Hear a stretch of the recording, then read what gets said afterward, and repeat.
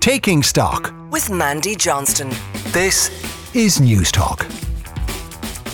Hello and welcome to Taking Stock. I'm Mandy Johnston. I'm going to be keeping you company for the next hour, and we'll be looking at some stories making the news here in Ireland and around the world. Coming up on today's show, Trump on trial. We'll speak to Joe Miller of the Financial Times to hear what it was like inside the courtroom this week. Maxed out Dublin Airport to stymie airlines growth in 2024. That's what the airlines say. We're going to look behind the facts and the figures with Ellie Donnelly of the Business Post. And we crashed. The WeWork cult that has finally crashed and burned. We look at what it says about the cult of the CEO and about office culture in 2023. You can email me at takingstock@newstalk.com. I'm also open on Twitter at StockNT. So first up today, let's start with Dublin Airport, because for a few weeks now, the Business Post have been leading out with claims that the airport is full and the lack of capacity is not only affecting airline growth, but also could make the Irish economy suffer. Ellie Donnelly is a journalist with the Business Post and has been writing about this, and she joins me now. Ellie, you're very welcome to Taking Stock. No problem. Thank you for having me, Mandy. Now, you've been writing about this, as I say, for the last couple of weeks about the capacity issues. It all started off with an interview from Lynn Embleton, who's the CEO of Aer Lingus. She certainly came out swinging, and we'll get into what Aer Lingus's position is in a moment. But let's start with the basics, Ellie, and talk about how many flights and the capacity that went through Dublin Airport last year, just to give us a sense of the numbers that we're dealing with. So I suppose the key number in all of this, Mandy, is passenger numbers. And at the moment, the current passenger cap at Dublin Airport is 32 million. And just for context for listeners, this is a 20-year-old planning condition which was imposed under previous planning permissions granted for developments at the airport. These include Terminal 2 and the extension to Terminal 1. So last year, the airport welcomed 28.1 million passengers through its doors. And it's also worth noting, actually, to me, it's quite interesting. Cork, in comparison, had 2.24 million and Shannon had 1.5 million passengers last year. So Dublin Airport is just so far ahead in terms of our other main airports on this island. Now, 28 million, they're not at the peak yet, but they're certainly nearing it. And there is a study done, I think, by maybe an independent economic impact study that's been done that says that the airport is going to reach 39% by 2030, but also projections that 24 and 25 they could grow exponentially as well. So the airlines are saying they're at capacity at the moment, and that's restricting them from doing more. Is that right? Well, what it is we know the DAA have had talks with airlines about, what can be done for next year. And it's important to stress that, nobody's going to be turned away from the airport this year as well, but this is more next year. And one of the things was that maybe ad hoc flights might be, restricted. And ad hoc flights, for those who don't know, are flights, say Ireland are playing in the Six Nations. Maybe an airline might put on extra flights for that event to bring fans over. Or we had, 40,000 people here for the American football. There was flights put on then to accommodate those passengers. So that is one of the things that has been discussed with the airlines, is around those ad hoc flights. Yeah, and they're really not happy about that, and you can understand why. It is a big, I think it's 2% of their business, so it's not insignificant, not only to the airlines, but also, I suppose, the tertiary industries around it, the tourism providers, the sports providers. Absolutely, and you mentioned there Lynn Embleton. She said that the issue with the passenger cap is a national interest in terms of what aviation brings for jobs, for the economy, for foreign direct investment. I mean, really, it is the gateway to the country in some respects. Now, you made a very valid point at the beginning there that these passenger caps are 20 years old, and I think they're not set to end until 2025. So what happens now? Like, how do the DAA try to expand that? Who do they have to petition? What do they have to do? Well, we know that the DAA intends to submit a planning application to Fingal County Council in a matter of weeks to increase this cap to over 40 million passengers. Now, obviously, with the way that numbers are going, this needs to be, as far as Dublin Airport's concerned, this needs to be done as soon as possible. But I think anybody familiar with the planning process in this country will know that it's not a quick decision. This will take time. So we don't know then beyond 2023 what could happen then. Will there be issues with growth around the airport? That remains to be seen.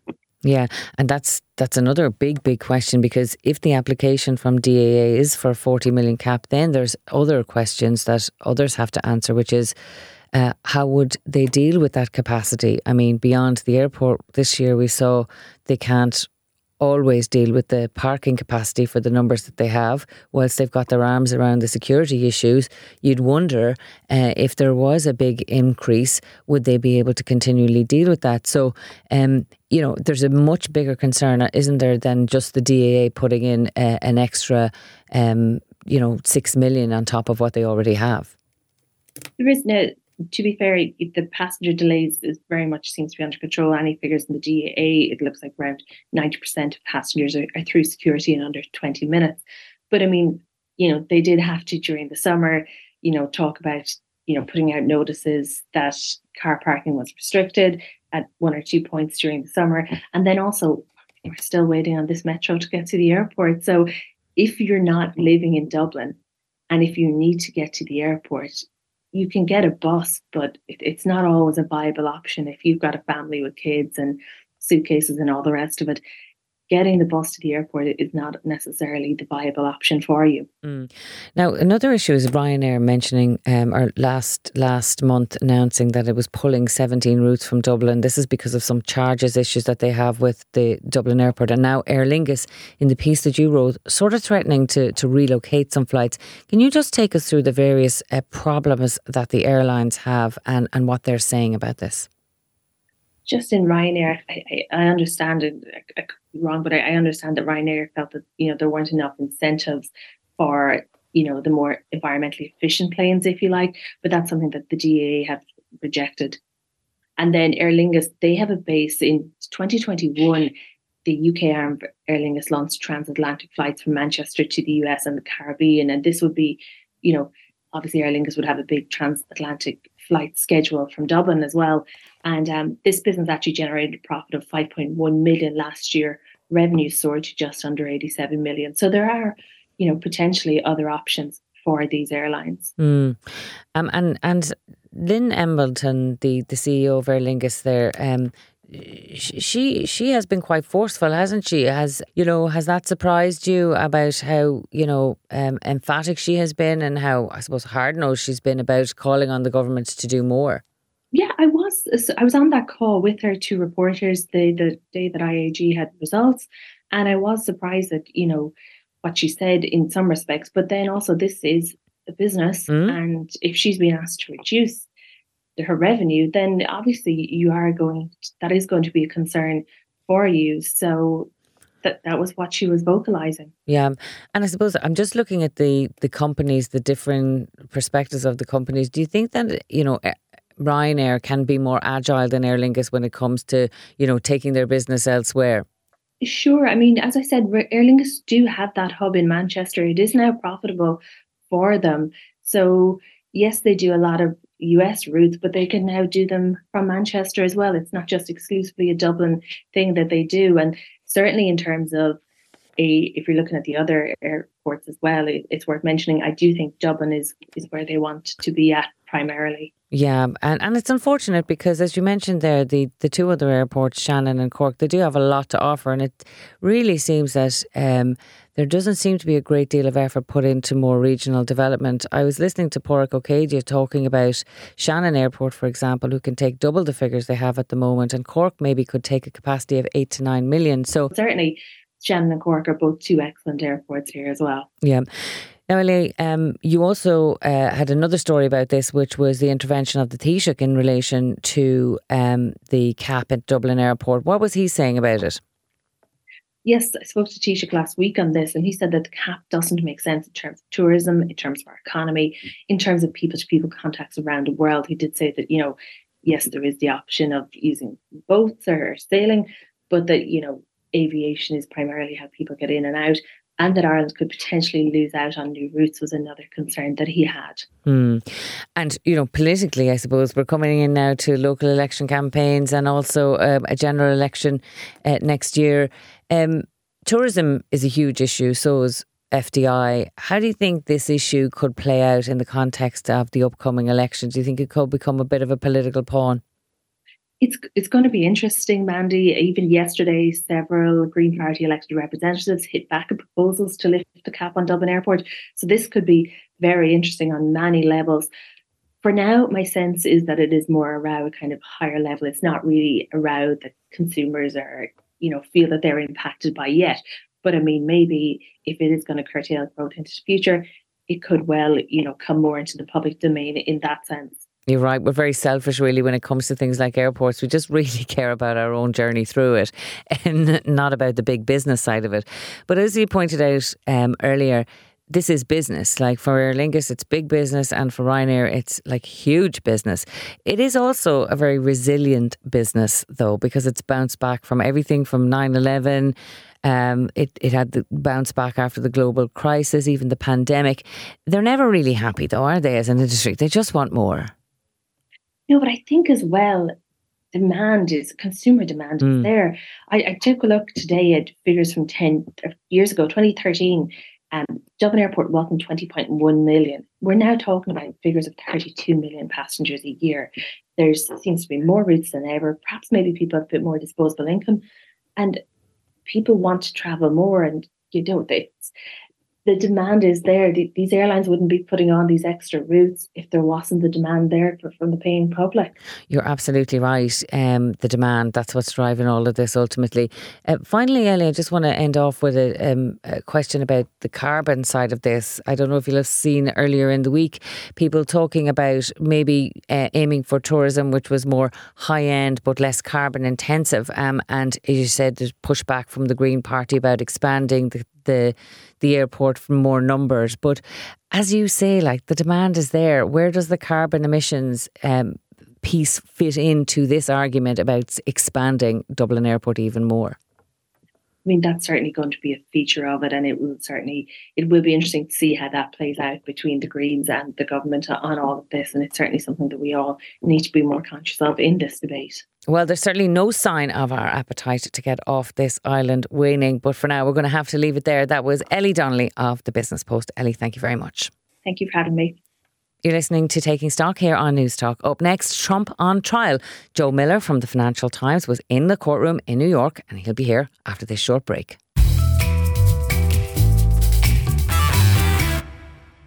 You welcome back to News Talk's Taking Stock. Now, New York is the home of Broadway, but all the drama on Monday was focused in a courtroom where former President Donald Trump took the stand in a civil case which could see him branded as a fraud and even debar him and his family from doing business in New York. Well, true to form, the former president made the most of his time in the witness box and tried to rally support for his base, and that's not unusual for him. So I'm delighted now to be joined by Joe Miller from the Financial Times, who's going to tell us exactly what happened this week. Joe, you're very welcome back to Taking Stock. Great to be with you again, man. Joe, where did you watch the court case this week? I was in the courthouse itself, which has become sort of a regular occurrence these days to head down to Lower Manhattan to see something to do with Donald Trump take place in a courtroom. But this one was quite different, I've got to say. You used to seeing the sorts of, gesticulations and shouting and, gavel bashing in legal dramas. That sort of thing never really happens in courtrooms. But Monday was really the exception. It provided all of the drama, turned into a political pantomime within a few minutes of Donald Trump taking the stand. So it was one of those few moments that rewarded going down there. Yeah, he's never not entertaining, to say the least. Joe, actually, we might start off by reminding us exactly what this particular case is about. It's a civil case. It's different. Who took the case and what does it set out to do? It is. It was billed as, or at least among the press corps covering all of the various Trump legal issues, as one of the least important cases facing the former president.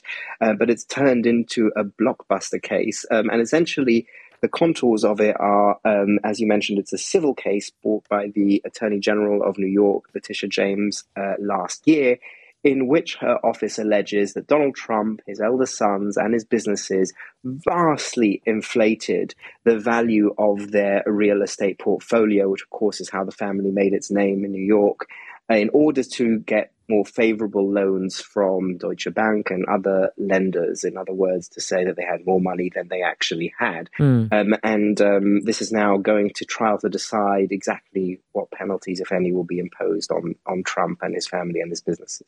Now, what's happening in the courtroom itself is quite interesting, but also the judge has already ruled ahead of this trial that the fraud has been committed. So the trials that are taking place now, what is that to determine? That's right. That's when this case really blew up, is that in a somewhat unexpected ruling on the eve of the trial, the judge in a partial summary judgment essentially ruled that Donald Trump and his other sons and his businesses had committed fraud and had inflated the value of their golf courses and real estate in Manhattan and various other properties across the US by billions of dollars.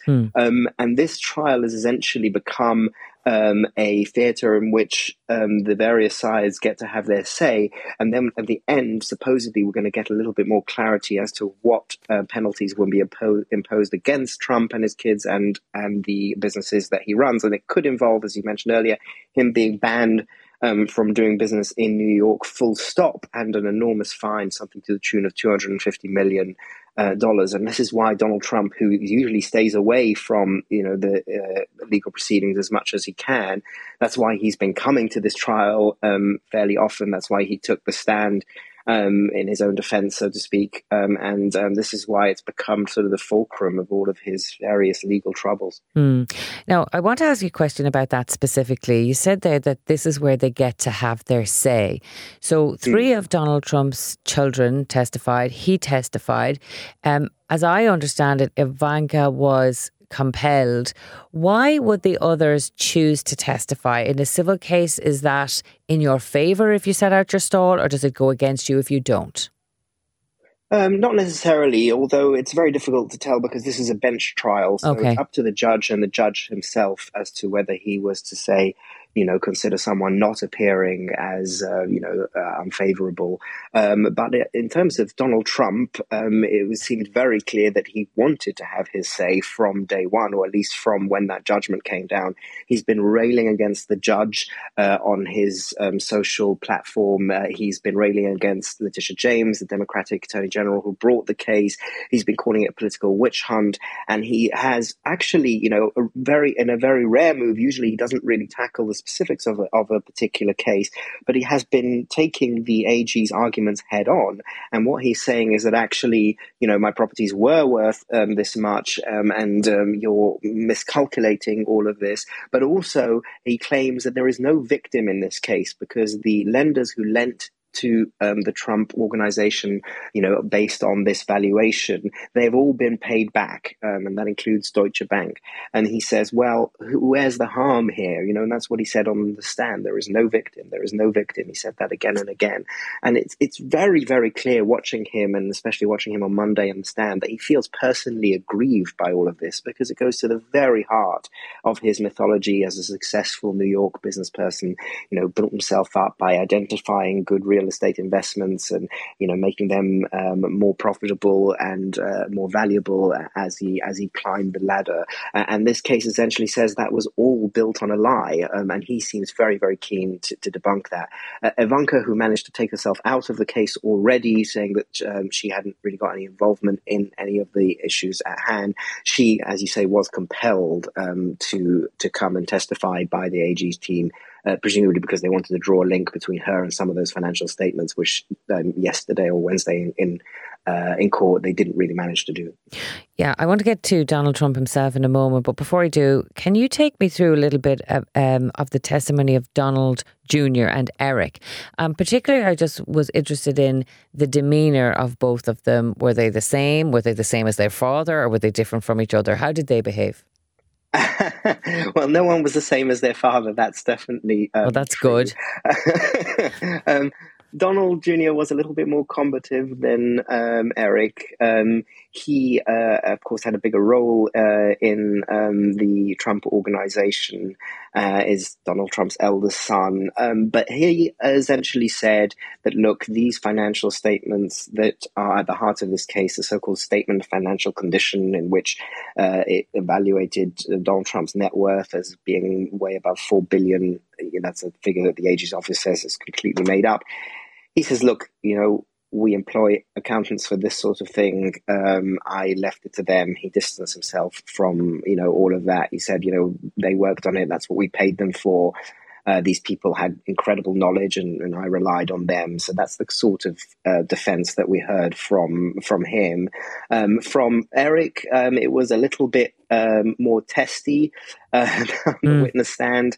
He denied awareness of the report itself and said that it was kind of sarcastic, because of course we have financial statements. We're a massive real estate organization, etc. But similarly, the bulk, the real gist of his defense was, look, we had other people do this, and he said he didn't recall many times. Well, of course, that's no defence anymore. If you sign those documents, there are consequences. So they're presumably not going to be allowed to get away with that part of it. If you're just tuning in, you're listening to News Talk's Taking Stock with me, Mandy Johnston. I'm speaking with Joe Miller of the Financial Times, who was in the courtroom where Donald Trump took the stand earlier this week. Now, moving to the man himself, as you said earlier, Joe, this seems to be very personal to Donald Trump, but I guess really there's huge consequences for him if him and his family are debarred from doing business. Is there, from the defence's point of view, from his defence's point of view, do you think that it was a right tactic for him to take the stand, knowing what we know now, how he behaved? Did he add anything to his defense, do you think? I certainly don't think so. He may have riled up his base and, helped paint this whole proceeding as what he calls, a very unfair and trial and a disgrace. And at one point, I think he said, "I hope the public is watching."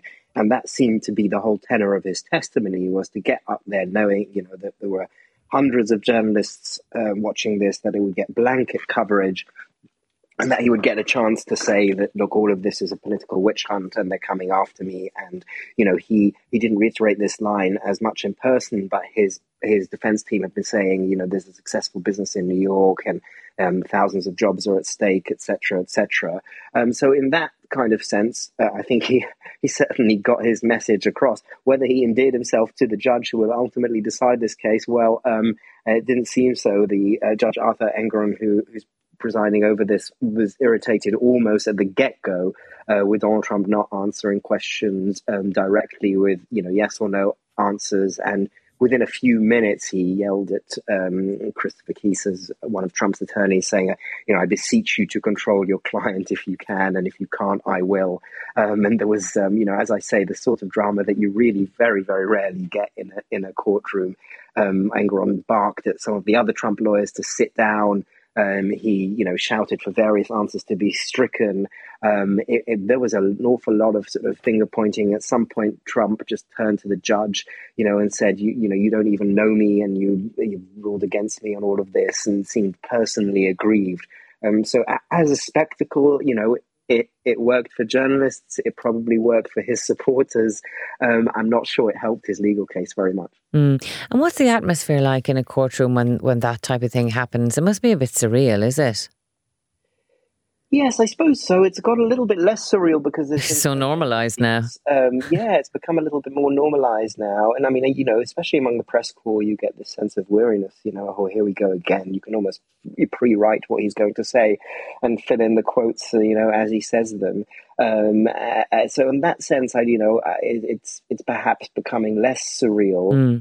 To me, I think that the thing that is, quite surreal is that Donald Trump can be brought to heel by, what is now, this is a case in state court. It's essentially in a dilapidated building in Lower Manhattan, with paint peeling off the walls and not very much in terms of sophisticated infrastructure. And, this could be the next president of the United States. brought to heel by one of the lower rungs of the justice system, not to mention all of the other cases in which he's involved. And it really drives home that, Donald Trump may be able to evade accountability on the political level, but on the judicial level, on the legal level, he's not yet able to do so.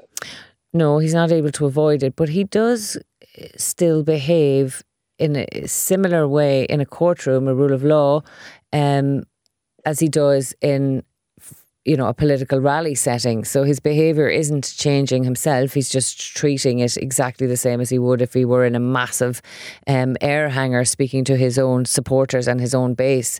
So when you think about the other cases that are coming up for him now and the other attorneys who might be advising him, do you think that they'll look at this and see him as an asset in any of those cases? Do you think that he will continue to just, as you said earlier, stay away from those cases? Or do you think that this might give him sort of an appetite to use again a court as another stage for himself? Well, I think firstly, the premise that Donald Trump's lawyers have any control over how he will or will not orchestrate his defense is somewhat for the birds. Having spoken to some of them privately, they've admitted as much. But I think that what's interesting is that some of Donald Trump's lawyers from the other matters, the criminal matters in D.C. and in Florida, they were in the courtroom on some days, and on the day that Trump testified, clearly having a look at how their client performs on the stand. And I would not be surprised if they went away thinking, how on earth do I get this guy to make sure he doesn't testify in the, eminently more serious cases coming down the pike. That said, it's always the defendant's choice, not the defense counsel's choice to whether to testify in one's own defense in a criminal trial in the US. So if Donald Trump wants to take the stand, which I imagine he would, in any of these cases, whether it's the election interference one or the classified documents one or the Georgia one, he's allowed to do that, and he's allowed to do that right at the last minute if he changes his mind. If he gets a feeling that the case isn't going his way, then, who knows? I wouldn't be the least bit surprised if he did that. He might not get the same platform that he got here because federal court is has far more decorum than state court does. I doubt he would be allowed to get away with the ranting that he got away with on Monday in front of a federal judge, but I doubt that would stop him. No, I doubt very much that anything can stop him. But Joe, listen, it was a pleasure to talk to you again today, and thank you very much for taking the time to be with us this weekend, which I'm sure is very busy for you. That was Joe Miller of the Financial Times. Joe, thank you very much. Always a pleasure. Thank you. You're listening to Taking Stock here on News Talk. Coming up after the break, WeWork, the office leasing company, came crashing down this week. After the break, we'll hear about the rise and spectacular fall of the company.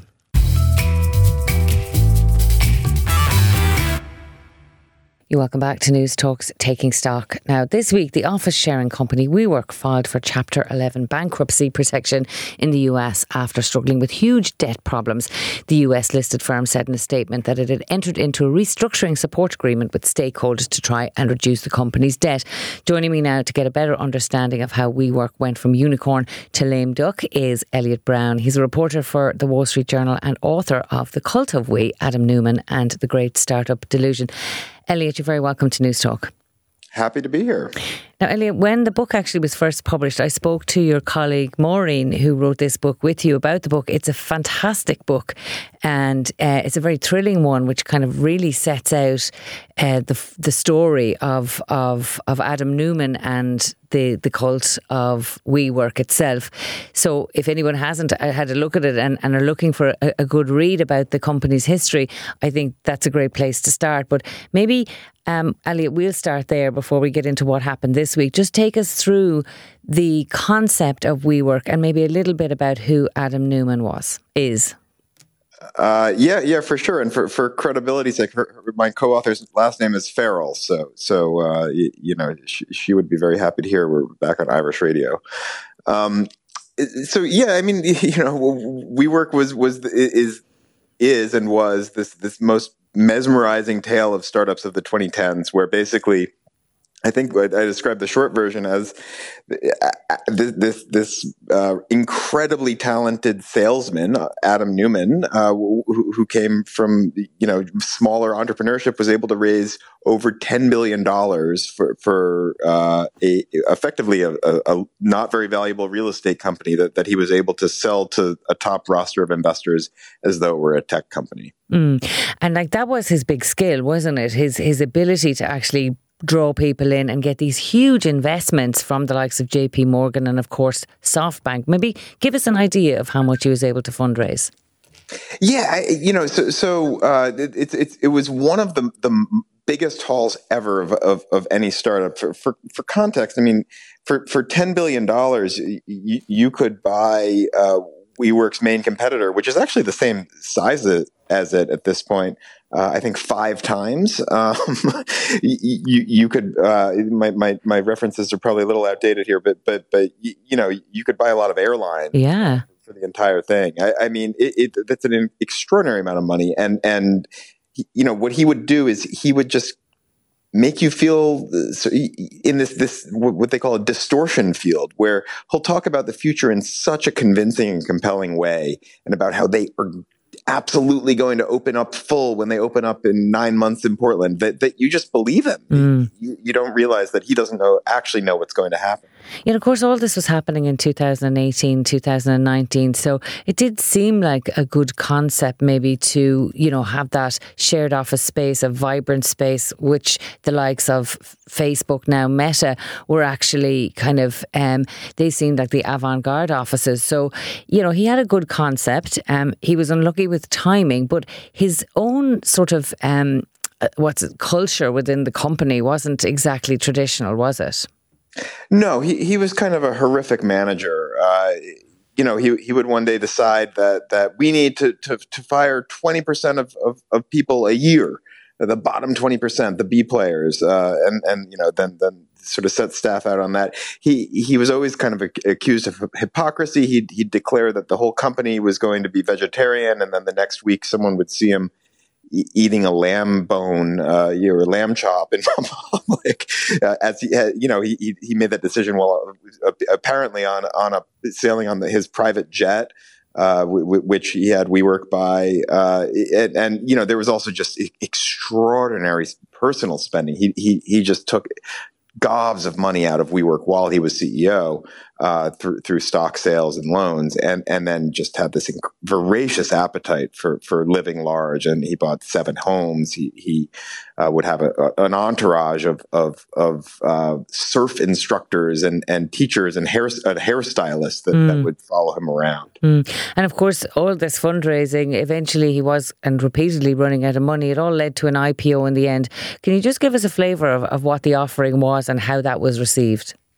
Yeah, so in 2019, they basically he had traveled the globe and raised as much money as he could from the private world, and there was no more to raise, and yet WeWork was still losing $2 billion plus a year, and so he needed more money, and the only real place to get that was the public market. So they tried to IPO and list publicly in New York, and they had to bear all. They showed the world their numbers, and I think people looked at that. They looked at all of these kind of conflicts of interest, where Adam owned 4 buildings, stakes in 4 buildings that he was renting to the company, and he had taken out all this money, and they just said this company's worth nowhere near what you think it is, which at the time was $47 billion that they were hoping for.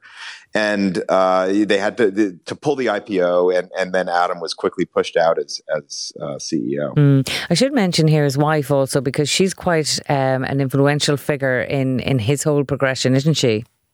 Yeah, Rebecca Newman. I mean, she really contributed from the beginning. The kind of spiritual community, squishy aspects of WeWork.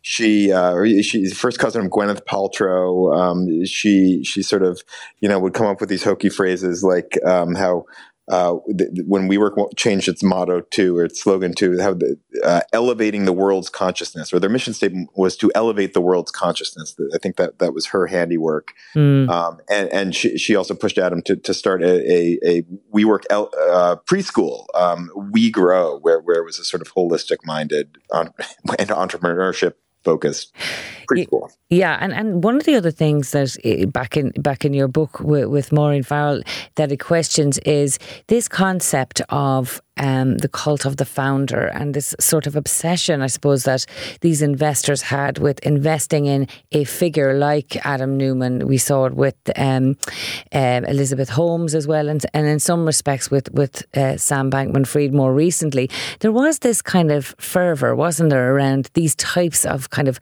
cult type figures to try and give them investment.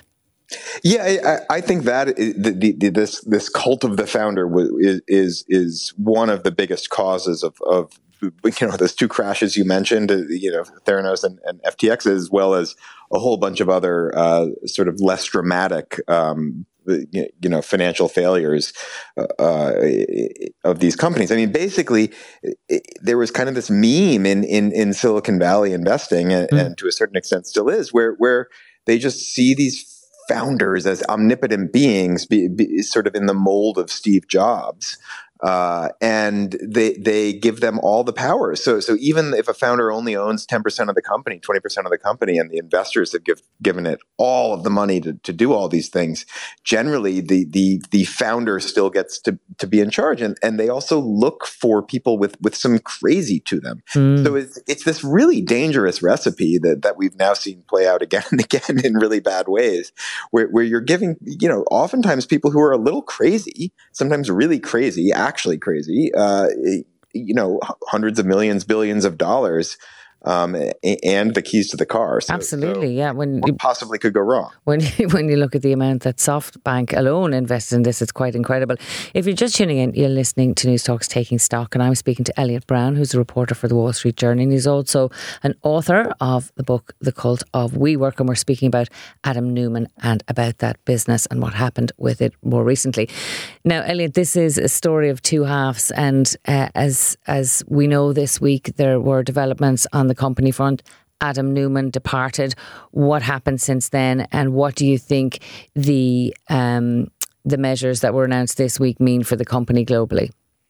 Yeah, so I think of WeWork sort of as a two-act play. And Act One, the much longer act, was being the dazzling startup of the 2010s that sort of checked all the boxes of stereotypical unsustainable startups that came out of Silicon Valley. And then Act Two was really that they were trying to make a sort of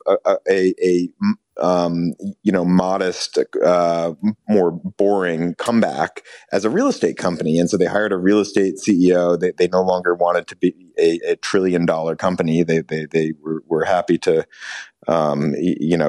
keep their ambitions in the low billions.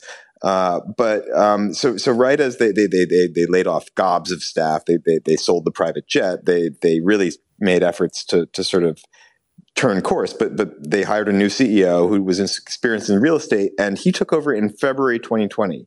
So weeks into the job, COVID hits, office is shut down, and then WeWork, like its sort of main Achilles heel in the business model, put aside the kind of crazy spending on jets, but the basic business model, the Achilles heel is that they are renting long-term with landlords and then subleasing short-term to businesses. And so if you only have a month-long lease with WeWork as a small business and COVID hits, you're just going to, cancel it. Yeah. It's the perfect storm really for a business, isn't it? Like of that nature, literally the whole world shuts down. And then in the aftermath of COVID, we really don't know what the working landscape looks like. Even still, you could say we're still in that hybrid situation, but also there's a lot of doubt around commercial properties everywhere. Yeah, I sort of covered the last office bust after the great financial crisis when I was writing about real estate, and this is a real office bust. I mean, this is you have an enormous amount of square footage in the U.S. in particular that's effectively going to be useless if trends hold, because if 30% of fewer people are coming to the office, then you just don't need that many office buildings. So that has the effect of pushing rents down everywhere.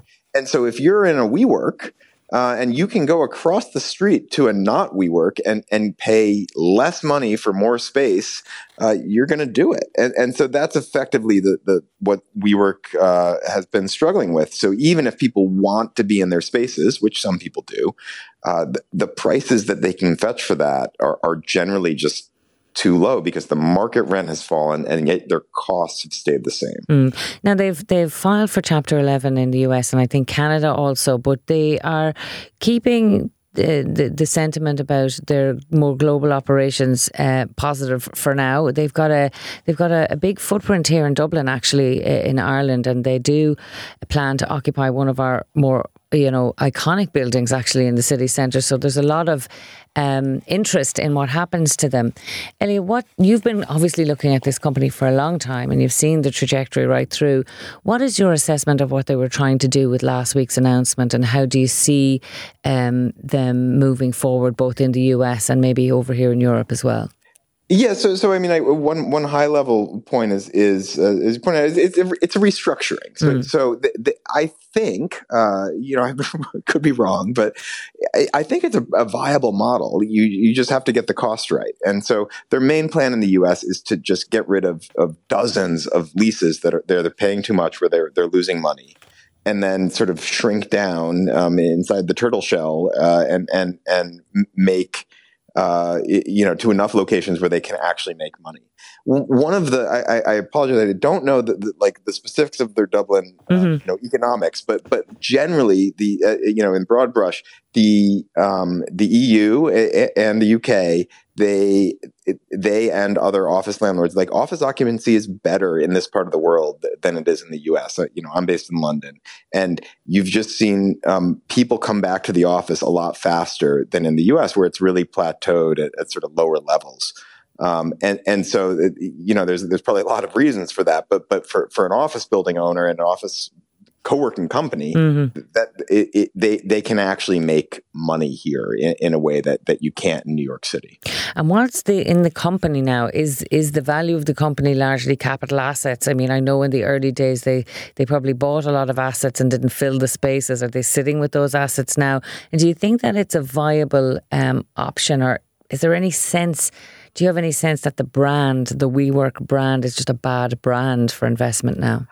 I think they spent a lot of money building up the brand. I think, it's not toxic in that sense. I certainly wouldn't want to have an enormous amount of space with them right now in the US. Yeah. But I think that what'll likely happen is they'll likely be able to cancel a fair amount of leases. They'll get rid of their debt, and then it will be worth something. The almost exact thing happened on a smaller scale with Regus after the dot-com bust. Regus was at the time, which is now called IWG.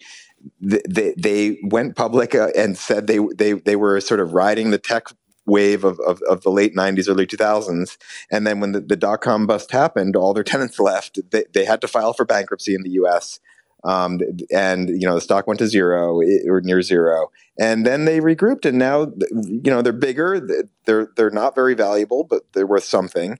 And people pay for their product. It's like there is some demand for flexible office space, and it's sort of enough to make it work, at least for some companies. Just before I let you go, Elliot, for you, it's the story that keeps on giving. Can you remember the moment when you sat down and said to yourself, "Look, I want to do a book about this guy or this company"? Was there a gotcha moment where you said, "Yeah, this is not going to end well"? I think I was in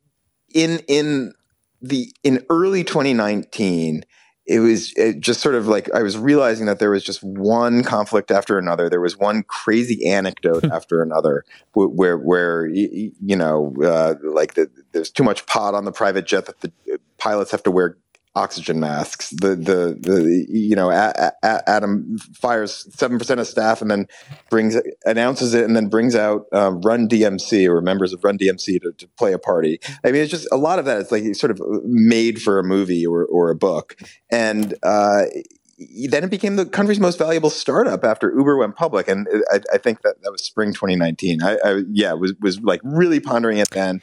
And then it all kind of spiraled and you signed up to do it with Maureen. Well, it is a great book. It is called The Cult of We, Adam Newman and the Great Startup Delusion. And I was delighted to speak to one of its authors, Elliot Brown, reporter for the Wall Street Journal. Elliot, thank you very much for being with us today. It's been a delight. Thank you. Well, that's it for this episode of Taking Stock and why we broadcast at this time on Sunday mornings. We're always available as a podcast first on Friday mornings on the News Talk app or wherever you get your podcasts from. My thanks as always to all of today's guests for giving us their time and their very valuable insights. I also want to thank the producer of Taking Stock, John Fardy, with Jack MacDonald and Stephen Daunt on research and Hugo de Silva Scott on sound. If you have any comments for us on today's show, you can get in contact with us on takingstock@newstalk.com. Stay tuned for Anton Savage, who is up next with all of your Sunday newspapers and lots more. So from Taking Stock with me, Mandy Johnston, thanks for listening and enjoy the rest of your day.